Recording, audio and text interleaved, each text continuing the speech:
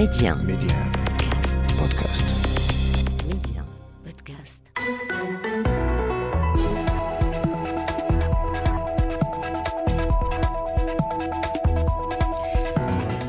مرحبا. عدد هذا الأسبوع نخصصه لمأساة إنسانية تتواصل منذ سنوات على الأراضي الجزائرية. انتهاكات بالجملة لحقوق الإنسان في مخيمات تندوف، بدءا من أكثر الحقوق أساسية في ميثاق الأمم المتحدة، الحق في الحياة، وطبعا انتهاك حقوق الأطفال الذين تغتصب طفولتهم، يزج بهم في مستنقع العنف والكراهية ويجبرون على حمل السلاح. مخيمات تندوف تحولت إلى سجن كبير مفتوح تمارس فيه كل صنوف الاعتداءات، كما أكدت وبالأدلة المملكة المغربية ومجموعة من المنظمات غير الحكومية في جنيف في إطار الدورة 49 لمجلس حقوق الإنسان. لمناقشة الموضوع يسعدني أن أستضيف من جنيف السفير الممثل الدائم للمملكة المغربية في جنيف السيد عمر زنبر. صباح الخير سيدي وأهلا بك معنا في المشهد السياسي. صباح النور، شكرا على الدعوة سيدتي، شكرا على الدعوة. معنا أيضا من جنيف السيد أحمد البهي رئيس رابطة الصحراء للديمقراطية وحقوق الإنسان. مرحبا بك سيد البهي. أهلا بك. يسعدني أيضا أن تكون معنا من جديد من الكويت الدكتورة ياسمين الحسناوي، أستاذة العلوم السياسية بالجامعة الأمريكية. أهلا بك سيدتي. شكرا على الاستضافة الكريمة. ضيوفي الكرام، اسمحوا لي أن أبدأ مع سيد أحمد البهي بصفتك ممثلا عن المجتمع المدني. رابطة الصحراء للديمقراطية وحقوق الإنسان كانت حاضرة في جنيف للترافع عن أطفال مخيمات تندوف الذين تسرق طفولتهم بشكل ممنهج. سيدي، هل قربتم مستمعي ميديا مما يقاسيه هؤلاء الأطفال والأدلة التي قدمتموها لمجلس حقوق الإنسان التابع للأمم المتحدة؟ شكرا جزيلا أختي الفاضلة على الاستضافة. رابطة الصحراء للديمقراطية وحقوق الإنسان ما فتئت دائما الحضور في اللقاءات التي يقام بها هنا في مجلس الدولي لحقوق الإنسان. نحن دائما نحاول أن نكون صوتا لأولئك الذين لا صوت لهم، لإخواننا الشباب والنساء المطحونين والمقموعين والمحقورين داخل مخيمات تندوف. أختي الفاضلة، ما يخص تجنيد الأطفال هذا ليس بالجديد. كل الجماعات الانفصالية والجماعات الإرهابية دائما تتخذ الأطفال والنساء كذريع لها، وخاصة أنا أختي الفاضلة نتكلم معك وأنا قد عشت في مخيمات تندوف لأزيد من 40 سنة. أنا كل طفولتي عشتها في مخيمات تندوف، وتنقلت بين أنظمة أوتوريتارية. أنا درست في ليبيا، درست في الجزائر، بفنزويلا، بكوبا، والشحن الإيديولوجي الكبير التي تنتهجه جبهة البوليزاريو تجاه الساكنة كلها وخاصة الأطفال هو حاجة خطيرة وخطيرة جدا أختي الفاضلة. أنا عشت طفولة لاحظنا أيضا من الأدلة التي قدمتموها أن هناك شحنا ممنهجا حتى في المناهج الدراسية في الفترة التي يسمح فيها للأطفال أصلا بالدراسة. أنا درست في مخيمات تندوف كما قلت سابقا، وكل ما أعرفه عن القضية الوطنية بالنسبة لجميع المغاربة هو ما تعلمته في مدارس البوليزاريو والجزائر. تاريخ مزور تماما. ولكن أختي الفاضلة، الأخطر من ذلك ونحن دائما نطق نقص الخطر هو التحاق مجموعة كبيرة من الأطفال والشباب نظرا للبؤس واليأس داخل هذه المخيمات إلى الجماعات الإرهابية وتجنيدهم في الجماعات الإرهابية. صبحت مخيمات تندوف أختي الفاضلة قاعدة لتفريخ الإرهاب، وترى الجماعات الإرهابية لأن هناك أطفال مدربين ومجندين ومشحونين من قبل. وبالتالي أنا في طفولتي كنت دائما ندرس على المسدس توكاريف وعلى الكلاشينكوف وعلى الجرانات وعلى مبادئ البوليزاريو، وتعلمنا كل شيء عن ثورة نوفمبر في الجزائر وثورة أكتوبر في روسيا وثورة الفاتح من سبتمبر في ليبيا. تعلمنا كل الثورات، تعلمنا كل شيء إلا تاريخنا الحقيقي المرتبط دائما وأبدا بالمملكة المغربية. أختي الفاضلة، أنا دائما أقول على أن تاريخ منطقة الصحراء مرتبط كان ولا زال وسيكون يستأني ريث الأرض ومن عليها كجزء لا يتزم التراث المغربي العريق. من يقول عكس ذلك فهو واهم. اليوم نحن كفعاليات مجتمع مدني وحضورنا اليوم في الأمم المتحدة وخاصة في الدورة 49 لتسليط الضوء على معاناة إخواننا في مخيمات بصفة عامة وخاصة الأطفال. واختي الفاضل، ما يميز هذه الدورة أنها تأتي في ظروف استثنائية عالمية تجاه جائحة كورونا والحروب من هنا وهناك والنقص في الحاجات في جميع بقاع العالم. واليوم نتساءل ما هو مصير إخواننا في مخيمات تندوف؟ وهل الجزائر التي عجزت عن توفير أدنى شروط الكرم والعيش الكريم لمواطنيها، وعجزت عن توفير الحليب والدقيق لمواطنيها، كيف يمكن أن نتصور الوضع اليوم في مخيمات تندوف؟ نعم. واليوم نرى على أن هناك سنعود سيدي الفاضل إلى هذا الوضع العام الذي تتحدث عنه. أعتذر عن مقاطعتك وأنتقل إلى ضيفي أيضا من جنيف السيد عمر زنيبر، السفير الممثل الدائم للمملكة المغربية.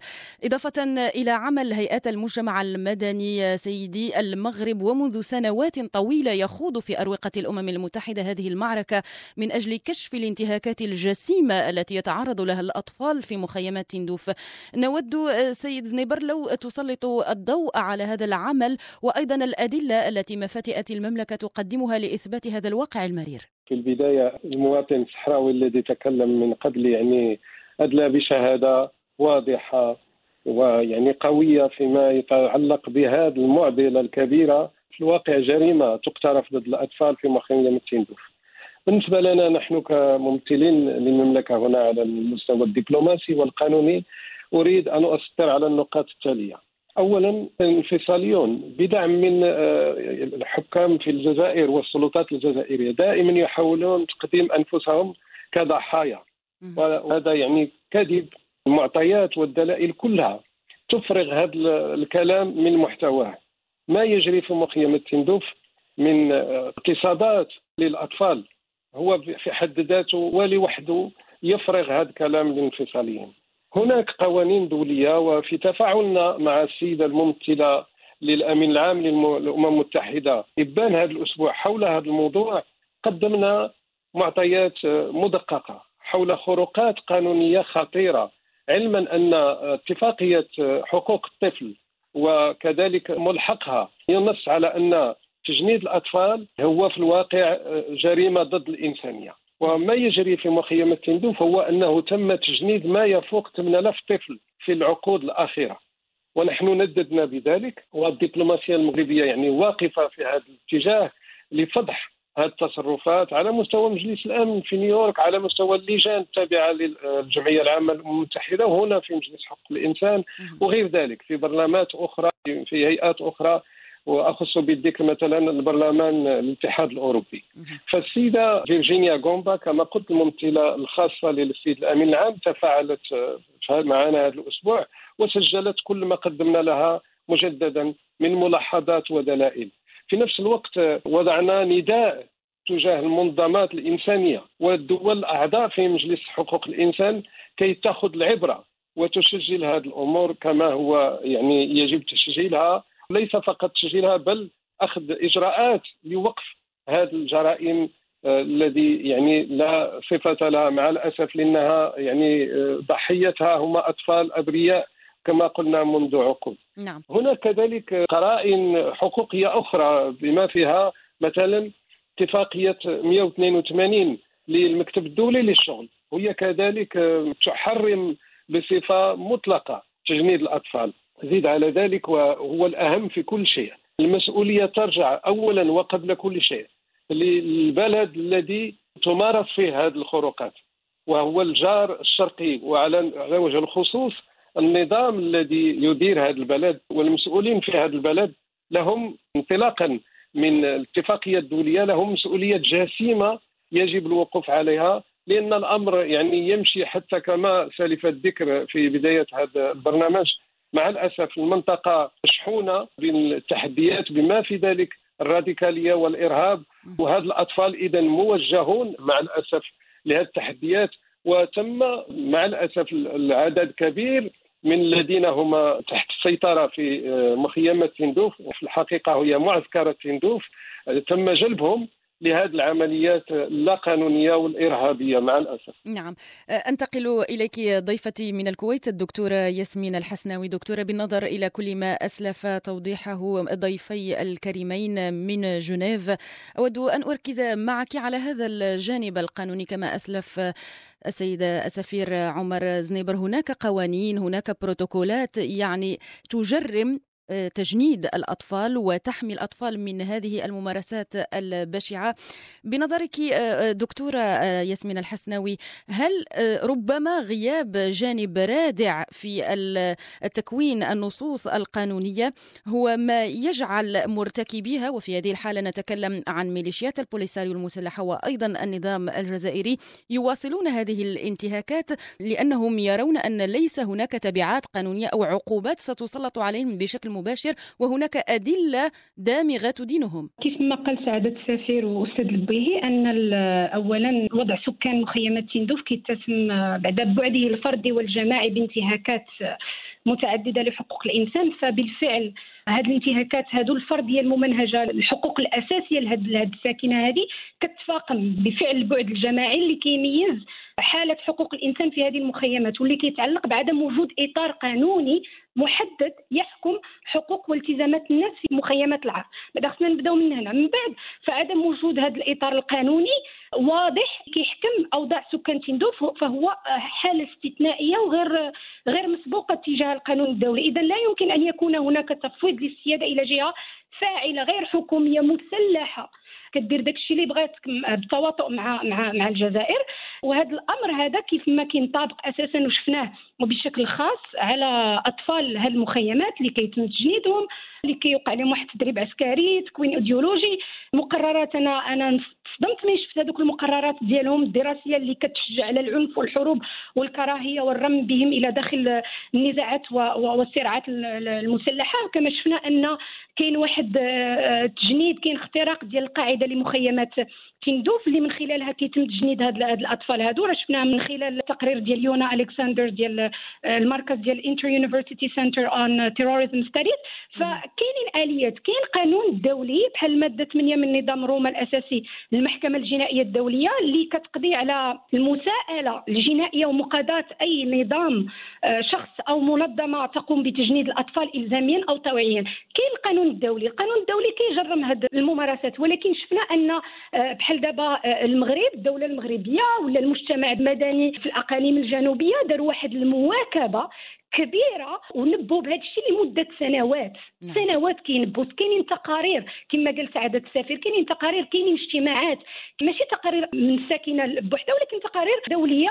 المشكل أن يجب تعبئة البلدان، التعبئة ومواكبة هذا المجتمع المدني اللي كيدير هذا المجهود الجبار. شفنا أن حتى في ظل الجائحة المغرب كيفاش حقق انتصارات كبيرة، ما بين أن الدول كانوا كيخدموا بزاف على الجائحة، حنا المغرب راه خدم على الجائحة وخدم على المشكل ديال الكركارات وتم فتح قنصليات، ولكن خاص واحد التعبئة ديال المجتمع الدولي، يعني الدول، وخاصها تخلي المصالح ديالها جانبا، المصالح مع الدولة الشرقية اللي هي مع كاينين شي دول مع الجزائر. إذا أنا كنقول كاينين اليات، كاينين عقوبات، ولكن راه خاص واحد المواكبه ديال الدول. هما التقارير شحال من عام كيكونوا الدورات، عرفنا ان 80% ديال الساكنه عايشه تحت السياده المغربيه، عايشه في الاقاليم الجنوبيه، كتشارك في الانتخابات، متمتعه بجميع الحقوق، ولكن الدول ما كايناش واحد المواكبه. كاينين شي دول كيواكبوا، ولكن فريمون خاص تكون واحد الجديه ان هاد الناس خاصهم يتعاقبوا. كاينين الاليات ولكن راه خاص تكون واحد المواكبه لتطبيق هذه القوانين. نعم، لتطبيق هذه القوانين. نعم. إذن ضيوفي الكرام، ننتقل اللحظة إلى المحور الثاني من هذا العدد.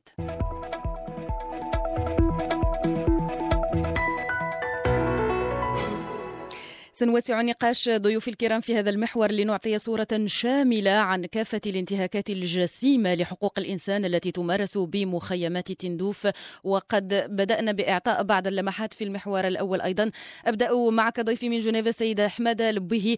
ما قدم من شهادات أمام مجلس حقوق الإنسان كان صادما، وأنتم بالتأكيد تتابعون عن كتب الموضوع، تتواصلون مع الضحايا، وأنتم بنفسكم سيد لبيه قلتم إنكم كنتم من ضحايا هذه المخيمات. هل من إحصائيات حديثة الآن أمثلة حية عن هذه الانتهاكات التي لا تستثني شيخا أو مرأة أو شابا؟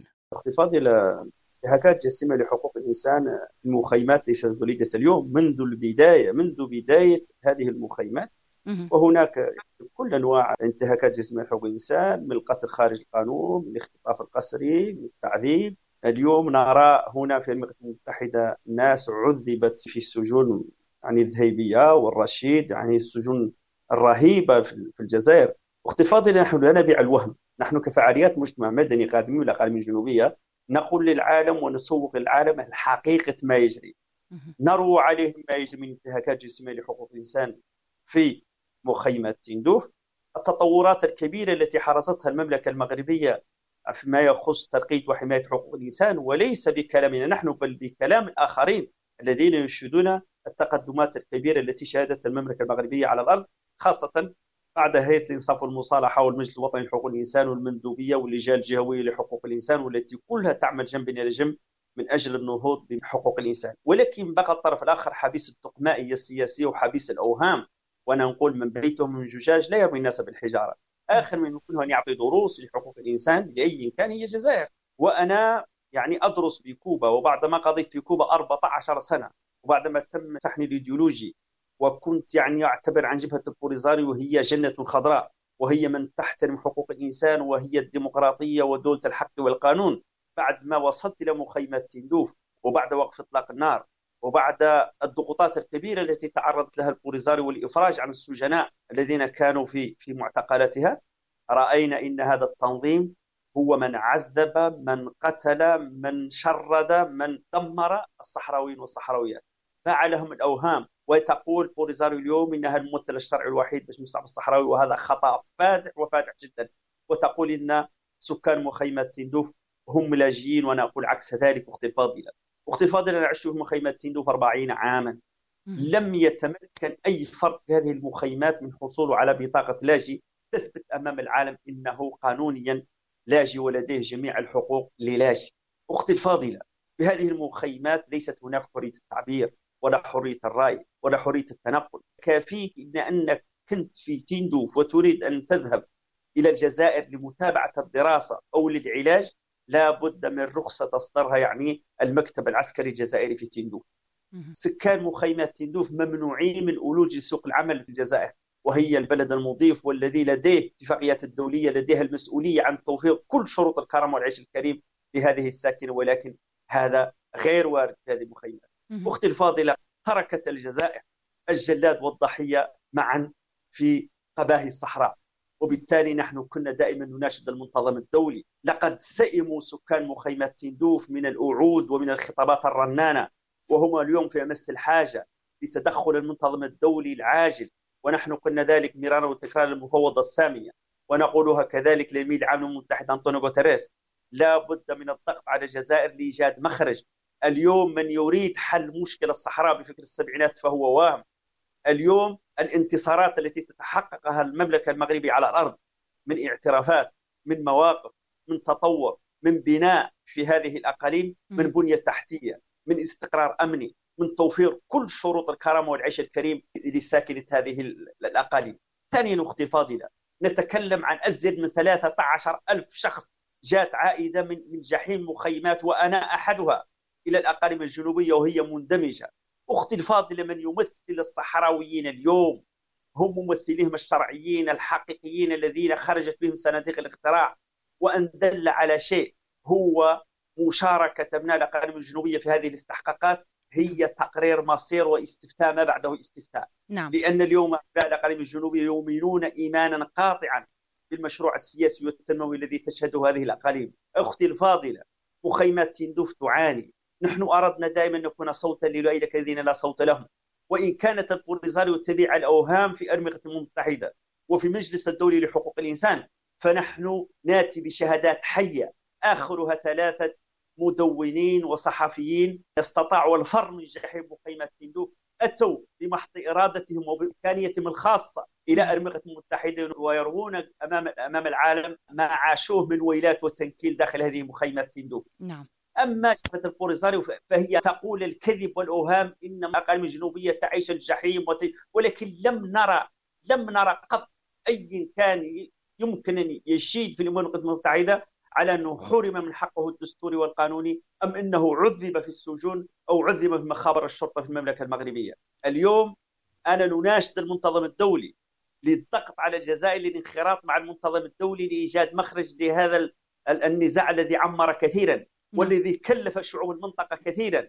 وإن لم يوجد له حل فسيودي شعوب المنطقة لا محال إلى أمور لا تحمد عقباها. أختي الفاضلة يا إخواني، مخيمات تندوف صبحوا صك تجاري لدى الجنرالات الجزائرية ولدى بلطجية البوليزاريو، لدى هذه القيادة الفاسدة والهرمة والمنتهية الصلاحية التي يبست على قلوب الصحراويين والصحراويات ليزيد من 47 عاما. شكرا. ومن هنا أختي الفاضلة أنا نشكر سفير المملكة المغربية وكل الطاقم العامل بسفارة المملكة المغربية هنا بجنيف على الدور الكبير الذين يقومون به داخل أرمغة الأمم المتحدة. أشكرك سيد لبيه. أعلم أيضا أنكم مضطرون الآن للمغادرة لارتباطكم يعني بموعد طائرة. أشكرك جزيلا على وقتك وحضورك معنا في المشهد السياسي. جزاك الله خير. شكرا جزيلا. شكرا لك. إذن أواصل معك سيد عمر زنيبر سفير الممثل الدائم للمغرب بجنيف. أبرزتم مجددا خلال هذه الدورة 49 لمجلس حقوق الإنسان أن ساكنة مخيمات تندوف جنوب غرب الجزائر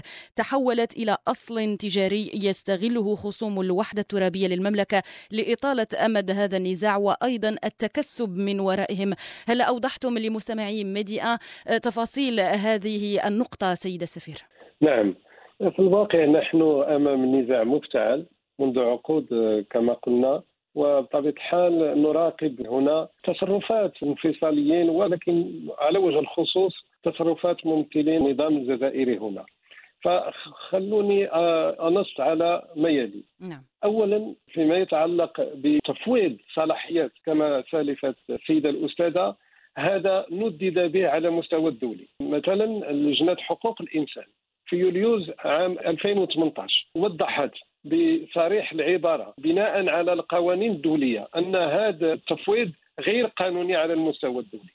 فنحن أمام إشكاليات واضحة، والجزائر وممثلين الجزائر وأعني بذلك النظام الجزائري يخرق القانون الدولي بهذا التفويض، ما يجعل الوضعية في مخيمات تندوف غير قانونية على المستوى الدولي. زيد على ذلك القوانين المتعلقة باللجوء. اتفاقية جنيف تنص بالحرف على أنه لا يجب بل هو ممنوع أن يتم عسكرة مخيمات اللاجئين في أي مكان في العالم.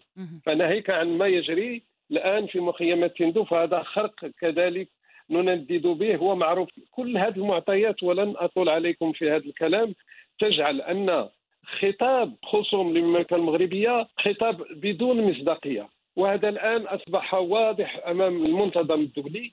سألتوني كيف تجري الأمور هنا في جنيف، فالوفد الجزائري معزول لأنه لن يتم يعني مساندته من أي جهة خلاف الدولتين أو الدول معروفة بعدائها للمغرب، وهذه الدول هي معروفة باقترافتها كذلك ضد القانون الدولي الإنساني. هذا من جهة. من جهة أخرى هناك كما تفضل الأستاذ دوهي ما يجري في أقل من الجوبية هو بذاته يعبر عن شيء أساسي. إذا نحن نتكلم عن الأطفال فالنظام التربوي والتدريس في أقل من الجوبية لوحده برهان قاطع على أن الوضع الحمد لله في أقل من الجنوبية لا يقارن مع ما يجري في تندوف وغيرها. فأنا أريد كذلك أن أنص على شيء حدث مؤخرا هنا في جنيف. هناك انفصالية تعيش في الأقاليم الجنوبية، وهذا بحد ذاته يعبر عن يعني ثبوت المغرب والثقة في النفس. هذه الانفصالية كانت دائما تقدم نفسها يعني مدافعة عن حقوق الإنسان إلى غير ذلك، بأنها حقوقها منتهكة إلى آخره.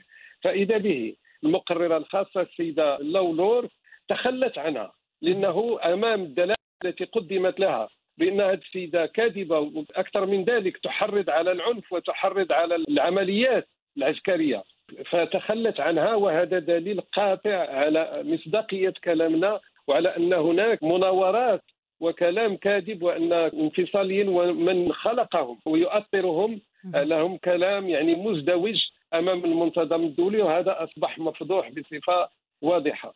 وأريد أن أضيف كذلك أنه هناك تطورات دبلوماسية ضخمة كما لاحظنا فقط يوم الأمس بالبلاغ للديوان الملكي، وكما لاحظنا بمواقف دولية الآن تتخذ على المستوى الشامل من طرف فاعلين أساسيين كنت سأسألكم سيد السفير عن يعني قراءتكم لهذا التحول التاريخي في السياسة الخارجية لإسبانيا بخروجها من الحياد ودعمها للوحدة الترابية للمملكة المغربية وإقرارها بأن مقترح الحكم الذاتي الذي تقدم به المغرب عام 2007 هو الأساس الأكثر واقعية والأكثر مصداقية. يعني قراءتكم سيد السفير لهذا التحول التاريخي وغير المسبوق. أولا هذا التحول التاريخي هو يعني ثمرة للمجهودات الدبلوماسية المغربية وبطبيعة الحال للتصور الاستراتيجي الشامل لصاحب الجلالة نصره الله بسياسته الخارجية دائما بهدوء وبثبات وبمسؤولية.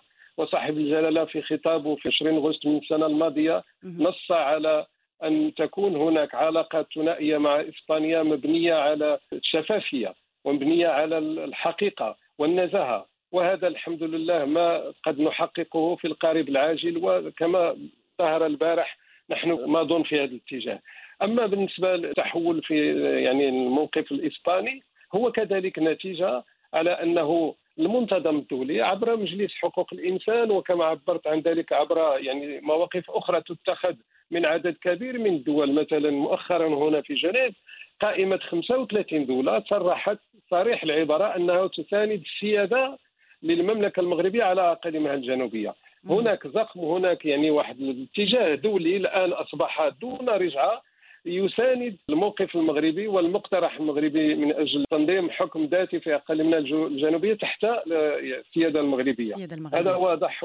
نعم. وإن شاء الله نحن ماضون في هذا الاتجاه، حب من أحب وكره من كره، ويعني هذا الكلام يتوجه على وجه الخصوص لخصومنا وأعداء الوحدة الترابية المغربية. نعم سيد سفير، ابقى معي. أتوجه بسؤالي الموالي لضيفتي الكريمة من الكويت الدكتورة ياسمين الحسنوي. إذن في إطار ما تحدثنا عنه سيدتي مع ضيفي أستاذ البهي وسيدة السفير عمر زنيبر، يعني نشاهد أن هناك انتهاكات خطيرة جدا لحقوق الإنسان في مخيمات تندوف التي تتم عسكرتها واستغلال الأطفال والنساء، اغتصابات، اعتقالات، قتل خارج نطاق القانون. وأيضا نشاهد أن هناك انتصارات تتحقق على الجانب الآخر من طرف المملكة المغربية. سيدتي، قراءتك لتعاطي المجتمع الدولي مع هذه المعادلة المختلة؟ يعني هناك انتهاكات مستمرة وهناك زخم من طرف المغرب وكشف لحقائق خطيرة من طرف المغرب لما يجري في مخيمات تندوف. أولا كانت واحد تعبئة كبيرة من طرف الدبلوماسية المغربية في إطار توجه ديال جلالة الملك محمد السادس، في إطار واحد السياسة الدبلوماسية ديال الوضوح. شفنا أن كاينة تعبئة ديال المجتمع المدني، كاينة واحد دبلوماسية تشاركية. شفنا أن ما بقاتش هذيك الكراسي الفارغة في جميع المنتديات الدولية ولا المجتمع الدولي. شفنا أن المغرب كيكون حاضر في أي مكان، لا من أساتذة جامعيين ولا من جمعيات ولا هذا. إذن هذا راه ما يمكنش ما يتكللش بالنجاح. يقولوها بزاف ديال المختصين في المجتمع الدولي ان المغرب راه نجح في الرهان، ومنين تتهضر على النجاح كتهضر بواحد المقياس. ان اولا اللغه ديال التقارير ديال مجلس الامن تبدل بواحد السرعه كبيره. كتشوف ان الاستفتاء ما بقاش، كتشوف ان اللغه ديال الحرب البارده ما بقاوش كيامن بها المجتمع الدولي. ومن هنا كنشوفوا اسبانيا علاش جات وقررت انها تعترف بالمقترح ديال المغرب في اطار السياده المغربيه. اذا كنظن ان المجتمع الدولي ولا تعرف أن العلاقات الدولية ليست مبنية على الأيديولوجيات، ليست مبنية على المشاعر، ولكن مبنية على رابح. شفنا أن تحويل النزاع إلى فرصة، ورا شفناها في الأقاليم الجنوبية. المغرب ما تسناش أن الأمم المتحدة تحل لنا المشكل عاد باش المغرب غادي يشوف الساكنة ديال الأقاليم الجنوبية، لا، ولكن شفنا واحد المواكبة، شفنا واحد تطور كبير في الأقاليم الجنوبية. إذا المغرب نجح في الرهان ديالو بتحويل النزاع إلى فرصة تعطى داخل الأقاليم الجنوبية، والمجتمع الدولي راه إلي تيموان بالنجاح هذا. حاجة واحدة اللي تنقول على مستوى حقوق الإنسان، كنتمنى أن الدول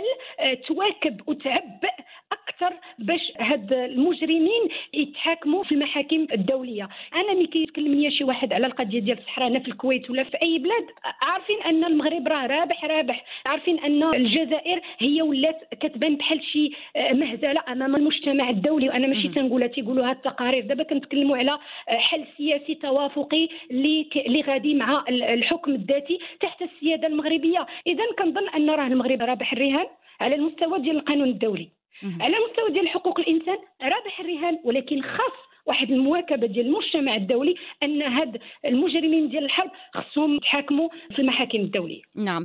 سيد عمر زنيبر، اختم معكم هذا العدد. اذا تحدثتم في الشق الاول من هذا العدد عن تجاوب من الامم المتحده لما تقدمونه لها من ادله دامغه على ما يجري من انتهاكات خطيره لحقوق الانسان في مخيمات تندوف. سيدة سفير، ما هي الخطوات المقبله للمغرب في هذا المسار من أجل بلوغ الهدف الأساسي وهو إنقاذ ساكنة مخيمات تندوف من هذا الكابوس، من هذا الجحيم الحقيقي؟ يعني هناك إطار الآن وضع من طرف الأمم المتحدة على مستوى مجلس الأمن، وكما ذكرنا على مستوى أجهزة أخرى تابعة للأمم المتحدة كمجلس حقوق الإنسان. أولا الإطار الذي تنص عليه يعني قرارات المتتالية لمجلس الأمن، وراء القرار الأخير الذي تبناه مجلس الأمن في أكتوبر 2021 ينص على ضرورة تحمل الجزائر، وأعني بذلك الحكام الجزائر، مسؤوليتهم والجلوس في الطاولات المستديرة للتفاوض حول الحل المقترح من طرف المملكة المغربية الذي له أسبقية، وأصبح الآن له أسبقية يعني بدون منازع لحل هذا النزاع بصفة نهائية. الإطار الثاني ويتعلق بالجانب الإنساني، وهو إحصاء ساكنة في معسكرات تندوف. وهذا الإحصاء لا طالما يطالب به مجلس الأمن منذ سنوات وسنوات في قراراته، وكما نلاحظ دائما يرفض من طرف الجهة الجزائرية، اعتبارا أنه هذا الإحصاء هو الذي سيوضح للمنتظم الدولي الحقائق. معروف تاريخيا سيدة العزيزة أن هناك معسكرات كانت في أنحاء أخرى في العالم وطالت لعقود وعقود، ولما تبينت الحقائق لا زالت اليوم مع الأسف محطات سوداء في تاريخ الإنسانية. وهذا هو الواقع الآن في معسكرات تندوف. كيف يعقل أنه ساكنة تحتجز هناك منذ نصف قرن بدون إحصائها وبدون إعطاء لكل الأجهزة الدولية ذات الصلة وذات الصلاحية أن تبت في هذه الأمور وتواجه برفض سياسي. ونحن الآن أمام هذا الإطار نشتغل كدبلوماسية مغربية ومساندون الحمد لله كما قلنا من طرف المنتظم الدولي بصفة يعني قوية جدا لحد من هذه التصرفات لا مشروعة ولا قانونية للانفصاليين وللنظام الجزائري الذي يجب أن يفهم أنه حفاظا لمستقبل شعوبنا في المنطقة، حفاظا على الأخوية التي هي دائما ولا زالت قائمة بين الشعب المغربي والشعب الجزائري وكل شعوب المنطقة، حفاظا على أمننا الجهوي. يعني هذه كلها عناصر يجب أن تملي على النظام الجزائري أن يفهم أنه وصل الوقت لوضع حد لهذا النزاع بصفة نهائية والرجوع إلى المنطق تجاه فتح صفحة جديدة تاريخية لشعوبنا في المنطقة على أساس الاحترام المتبادل وعلى أساس احترام الوحدة الترابية للمملكة المغربية. شكرا جزيلا لك السيد عمر زنيبر، السفير الممثل الدائم للمملكة المغربية بجنيف، على وقتك وعلى قبول دعوة المشهد السياسي على ميديا. مرحبا بكم. أشكرك أيضا ضيفتي من الكويت الدكتورة ياسمين الحسناوي، أستاذة العلوم السياسية بالجامعة الأمريكية. سعدت باستضافتك مجددا في المشهد السياسي. شكرا أستاذة، وتحية للسيد السفير. الشكر موصول أيضا للسيد أحمد البويهي رئيس رابطة الصحراء للديمقراطية وحقوق الإنسان، كان معنا أيضا من جنيف. عدد هذا الأسبوع انتهى. المشهد السياسي متوفر على منصة ميديا بودكاست، يمكنكم تحميلها على أبل ستور وبلاي ستور، أو ابحثوا عن المشهد السياسي في باقي منصات البودكاست المعتادة. إلى اللقاء.